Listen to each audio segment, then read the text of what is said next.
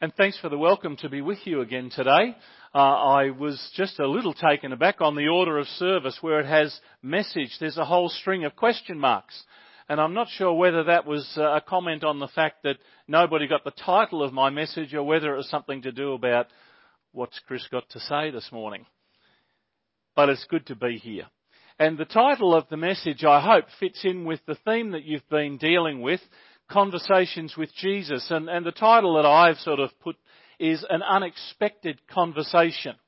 Now, in some ways, unexpected is not the right word now that I think about it, but a conversation which heads in an unexpected direction is probably more helpful.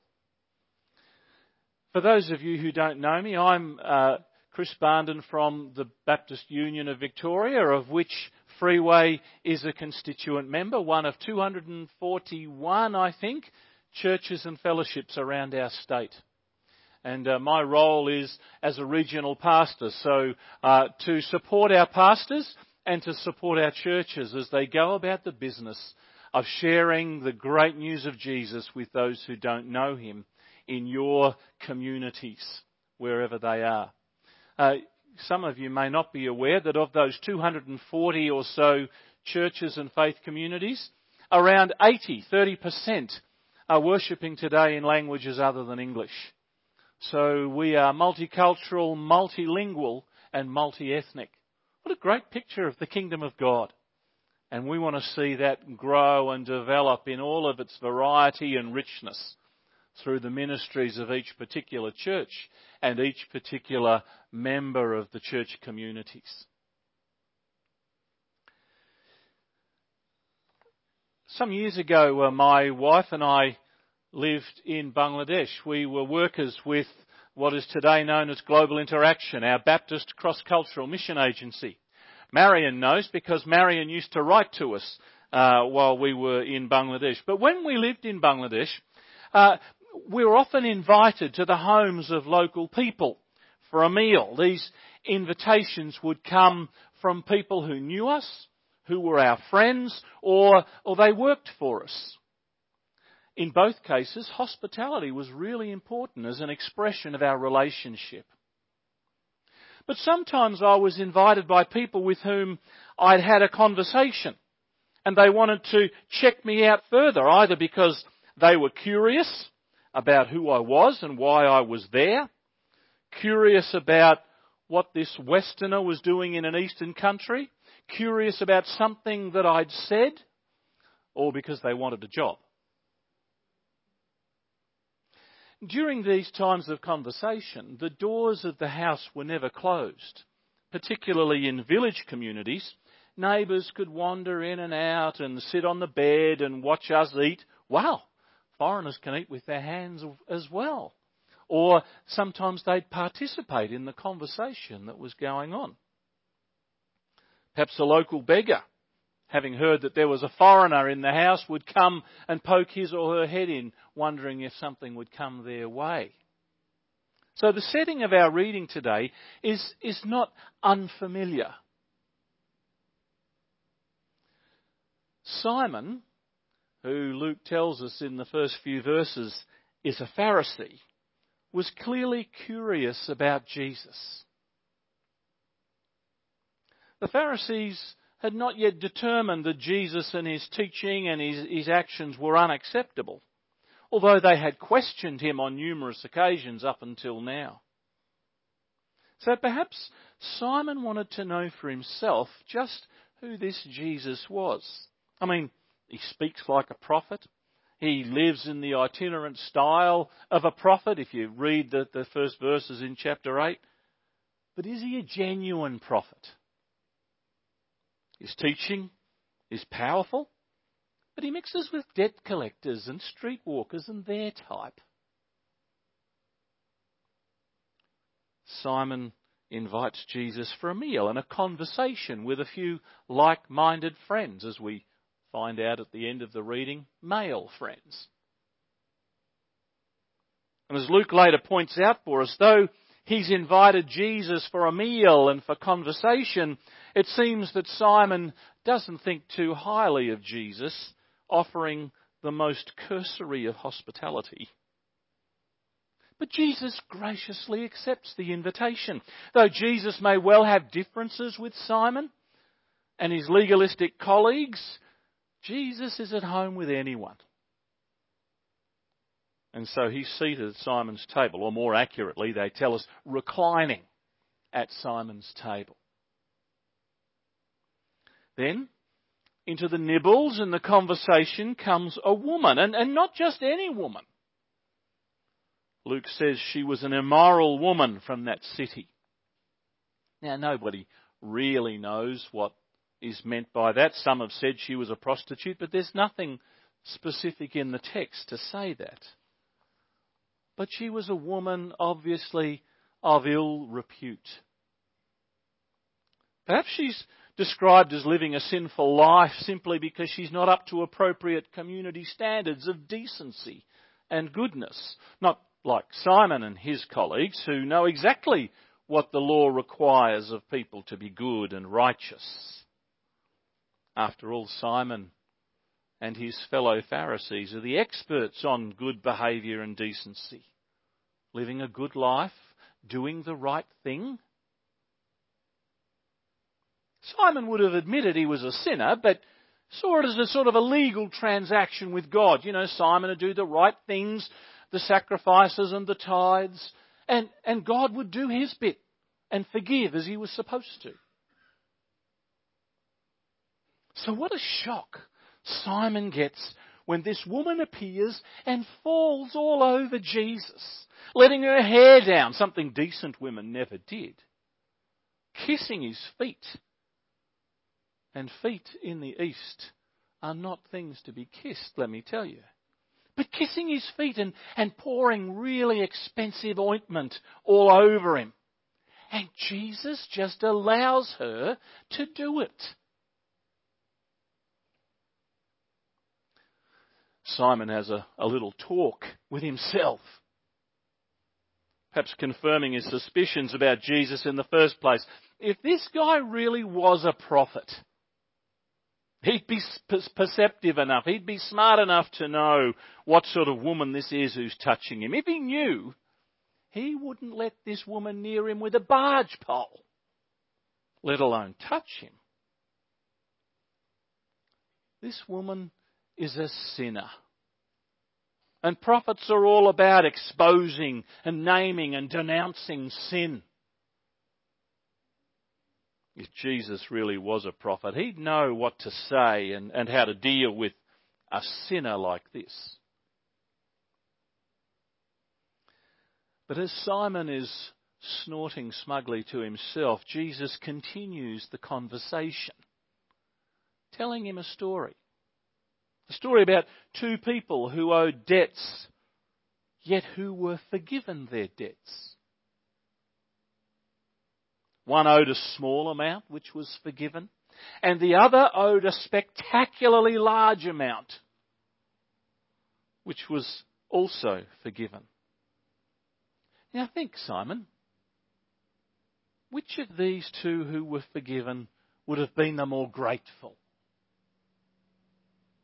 Well, of course, it doesn't take a genius to figure out that the one who was forgiven the greater debt is the one who would be more pleased, more grateful. And then this conversation, which Simon had expected to be all about Jesus, which then turned into a conversation about the woman, has suddenly taken a bit of an unexpected turn. This conversation is now aimed at him. Just when he thought he had the moral high ground, he's being shown up by being compared to this woman as being less of a host than her, despite her awful reputation and the complete spectacle she was making of herself. Simon, who is so good, so decent, so righteous, that he has little for which to be forgiven, simply doesn't see it.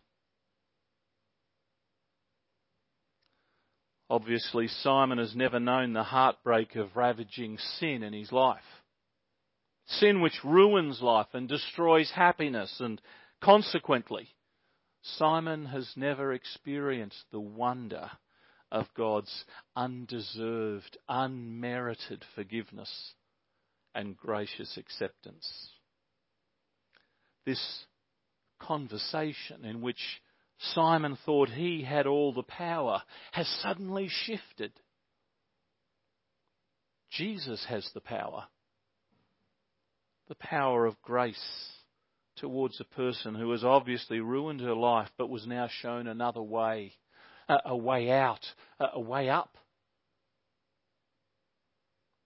Obviously, this woman had encountered Jesus at some previous time and had found in him not only something which convicted her of the wrongness of her sin, and Jesus knew her sin, but also found in Jesus grace, complete acceptance, forgiveness, no condemnation,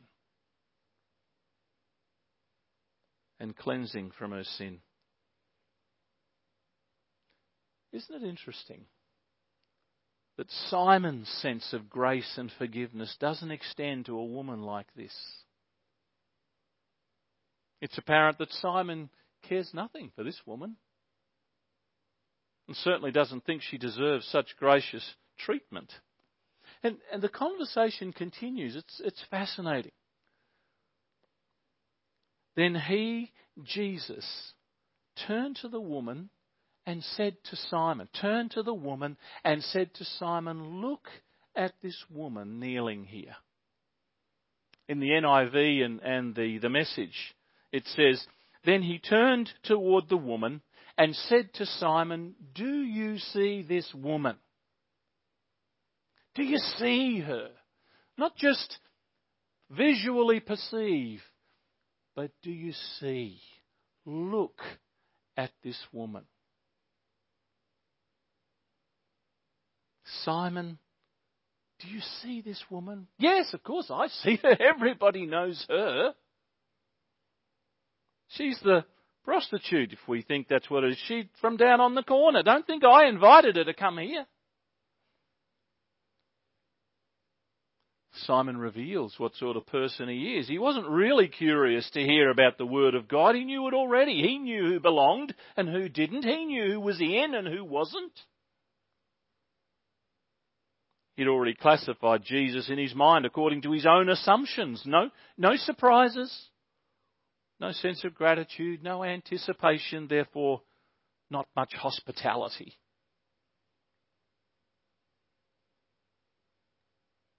Then there is the woman. The woman with the sinful life, an outsider on both counts. She, however, is extravagant in her hospitality, in her welcome and reception of Jesus. Simon has pretty quickly lost interest in this conversation. Isn't it interesting how we like to sum up people with a glance without knowing anything else other than what our eyes perceive? We make assumptions about people and then base our attitude to them on those assumptions. We make value judgments about certain individuals, perhaps by a story that we hear about them, or something we see them do, something we hear them say, or just the way they look. And in our minds, they're forever condemned, classified accordingly, whether or not our assumptions are true. And then it takes a conversation with Jesus. Simon, do you see this woman? Well, not really. I prefer not to see people like that, because I know what they're like. Have you noticed how we don't really see those people we don't really want to see? The outsiders, those who look different, those with a past, those who are not like us, or those about whom we've heard some story and we choose to believe it whether or not it's the truth.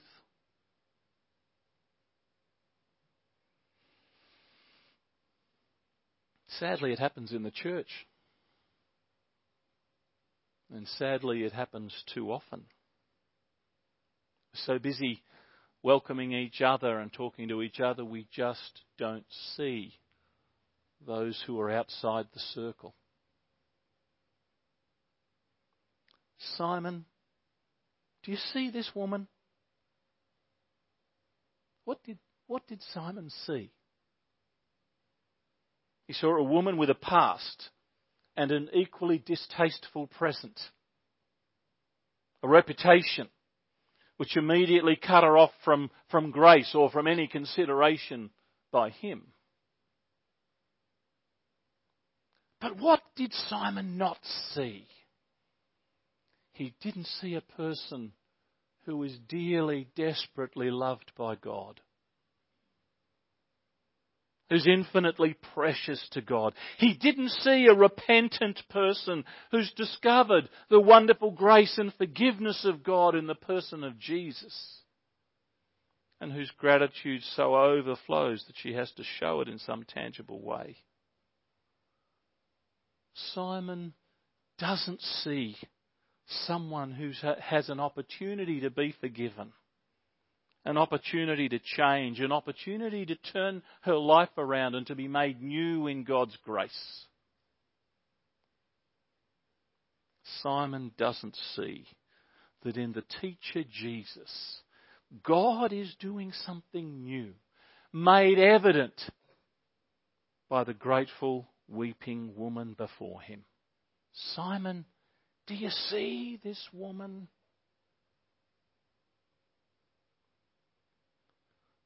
Simon sees, but he doesn't see. And there the conversation with Simon ends.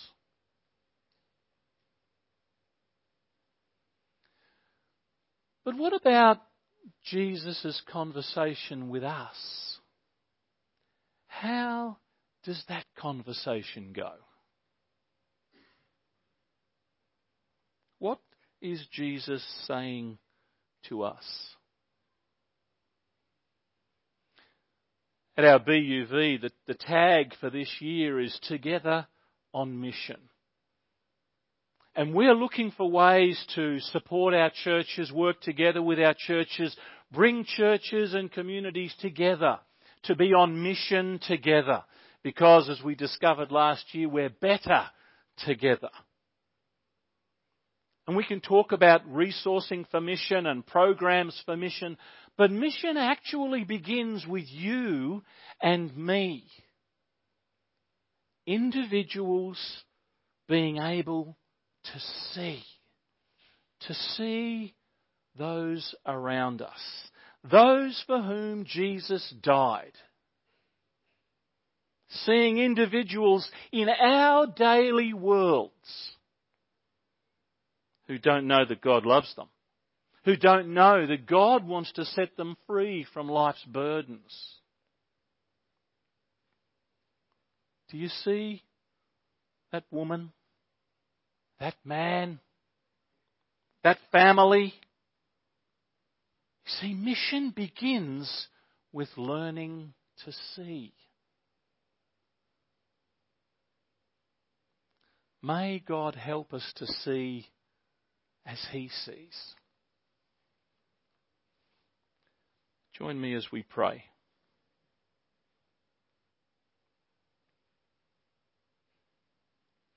Perhaps in this moment you're already in a conversation with Jesus. There's someone's face in your mind, someone you've seen, someone you've encountered. And you didn't act when you had the opportunity. You didn't say anything when the chance was presented. Perhaps you just didn't see at the time. Loving God, thank you for this encounter. And for these characters. Sometimes, Lord, we confess we are Simon. Content in our own goodness, content in our own relationship with you. And we just don't see. We don't see those on the outside, those who are yet to hear and receive this life-transforming news. Loving God, sometimes we are that woman in a desperate state, knowing we're in a mess, yet seeing Jesus who loves us, who welcomes us, seeing Jesus who paid the penalty to set us free and to bring us new life and new hope. Loving God, help us to see. In Jesus' name, amen.